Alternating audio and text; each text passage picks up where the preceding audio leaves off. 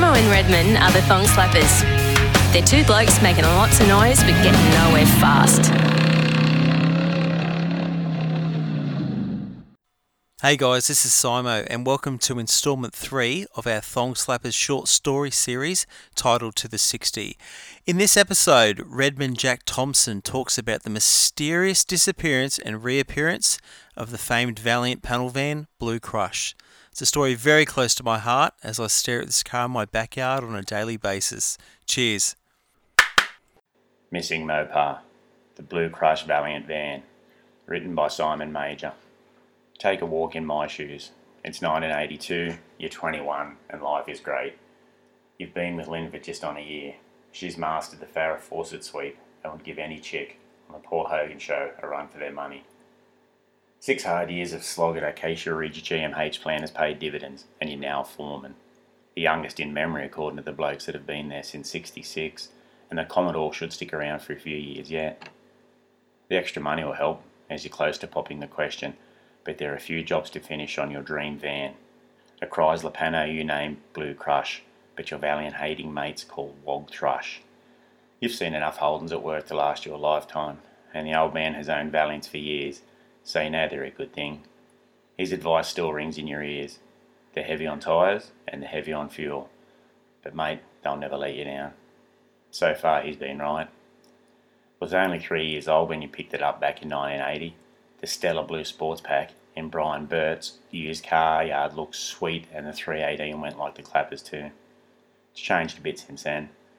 A front spoiler and bubble window took ages to arrive but fitted nice, as did the Commodore buckets you picked up.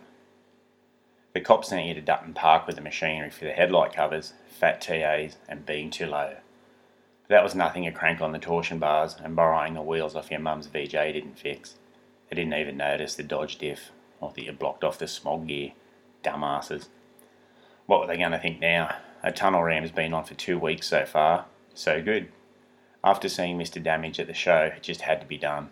The side pipes shoot the flames away so Aussie Crawl's Sirocco can be cranked up at full noise with the tailgate up. It just needs matching 10-inch turbine mags for the rear and it's done. It's a Wednesday night and you're staying at Lynn's. Her dad Bill says you can park in the shed, but you decline. You don't want to wake up the house when you kick it in the guts at Sparrow's fart. You needn't have worried. The next morning, Lynn's driveway is the emptiest place on earth, and no amount of driving around or phone calls to the police have made your stolen van reappear. You didn't hear a thing. The sergeant at Mitchie Station tells you not to hold your breath, and you best start sorting out your claim with the insurance company. If there was one. Insurance was one of those things that you meant to do, but just never made a priority. So you're left with no van and a $2,000 car loan to pay off. Now, it's 2014. Where have all the years gone? You and Lynn just celebrated your 30th anniversary, and she's still a hottie, even after the kids. Once they canned the Gemini, it was all over at the Acacia Ridge, and you lost your job, smack bang in the middle of the interest rates creeping towards the high 10. Thank you very much. You nearly lost the house too. But a friend's dad saw your potential and got you a nice stable government job at the electricity board, which kept the wolves from the door. You've since worked your way up and life is good, but every now and then you hear a golden oldie from the crawl and your mind wanders back to the Blue Crush van and the pain of losing her. A heavy knock at the door thumps you back to reality and you ease yourself away from the Sunday paper. The crackle of a police radio on the side of 2 officers at the door gives you instant goosebumps. Oh shit. Is it one of the kids? Kate's still on the peas. Or maybe it's one of the boys. Mr. Shumway, a young constable looks about Brian's age, asked, this is a bit of an odd one, sir, but did you own a blue Chrysler wagon back in the 80s? Queensland Rego 390 OJF? It was a panel van, you correct him. Stolen in 82. Well, your car's been found. You're shitting me. A bunch of old cars have been found on a property and it's a deceased estate. The public trustee believes they're stolen. How on earth did they find me? Surely the records would be long gone. We found a handbook with your name in it and did some searching, and here we are. Yep, Dad made me scrub out the original owner's name and write mine in it. He was such a stickler for shit like that. Would you be willing to come and identify it? That's a given. You spend the next couple of days wondering how it's going to look. Maybe you can fix it up. Or not. It's rooted.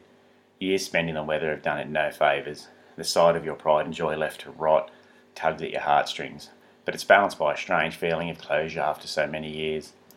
A burly copper strides over. The mad will be like a fish tank left open like that, he says. I bet the back saw some action in its day though. Not nearly enough. A scrappy will be here on the weekend who can sort it out for you. No charge, he offers. Not a chance. You don't lose cars like this twice. There's a young bloke up the road who owns a couple of these.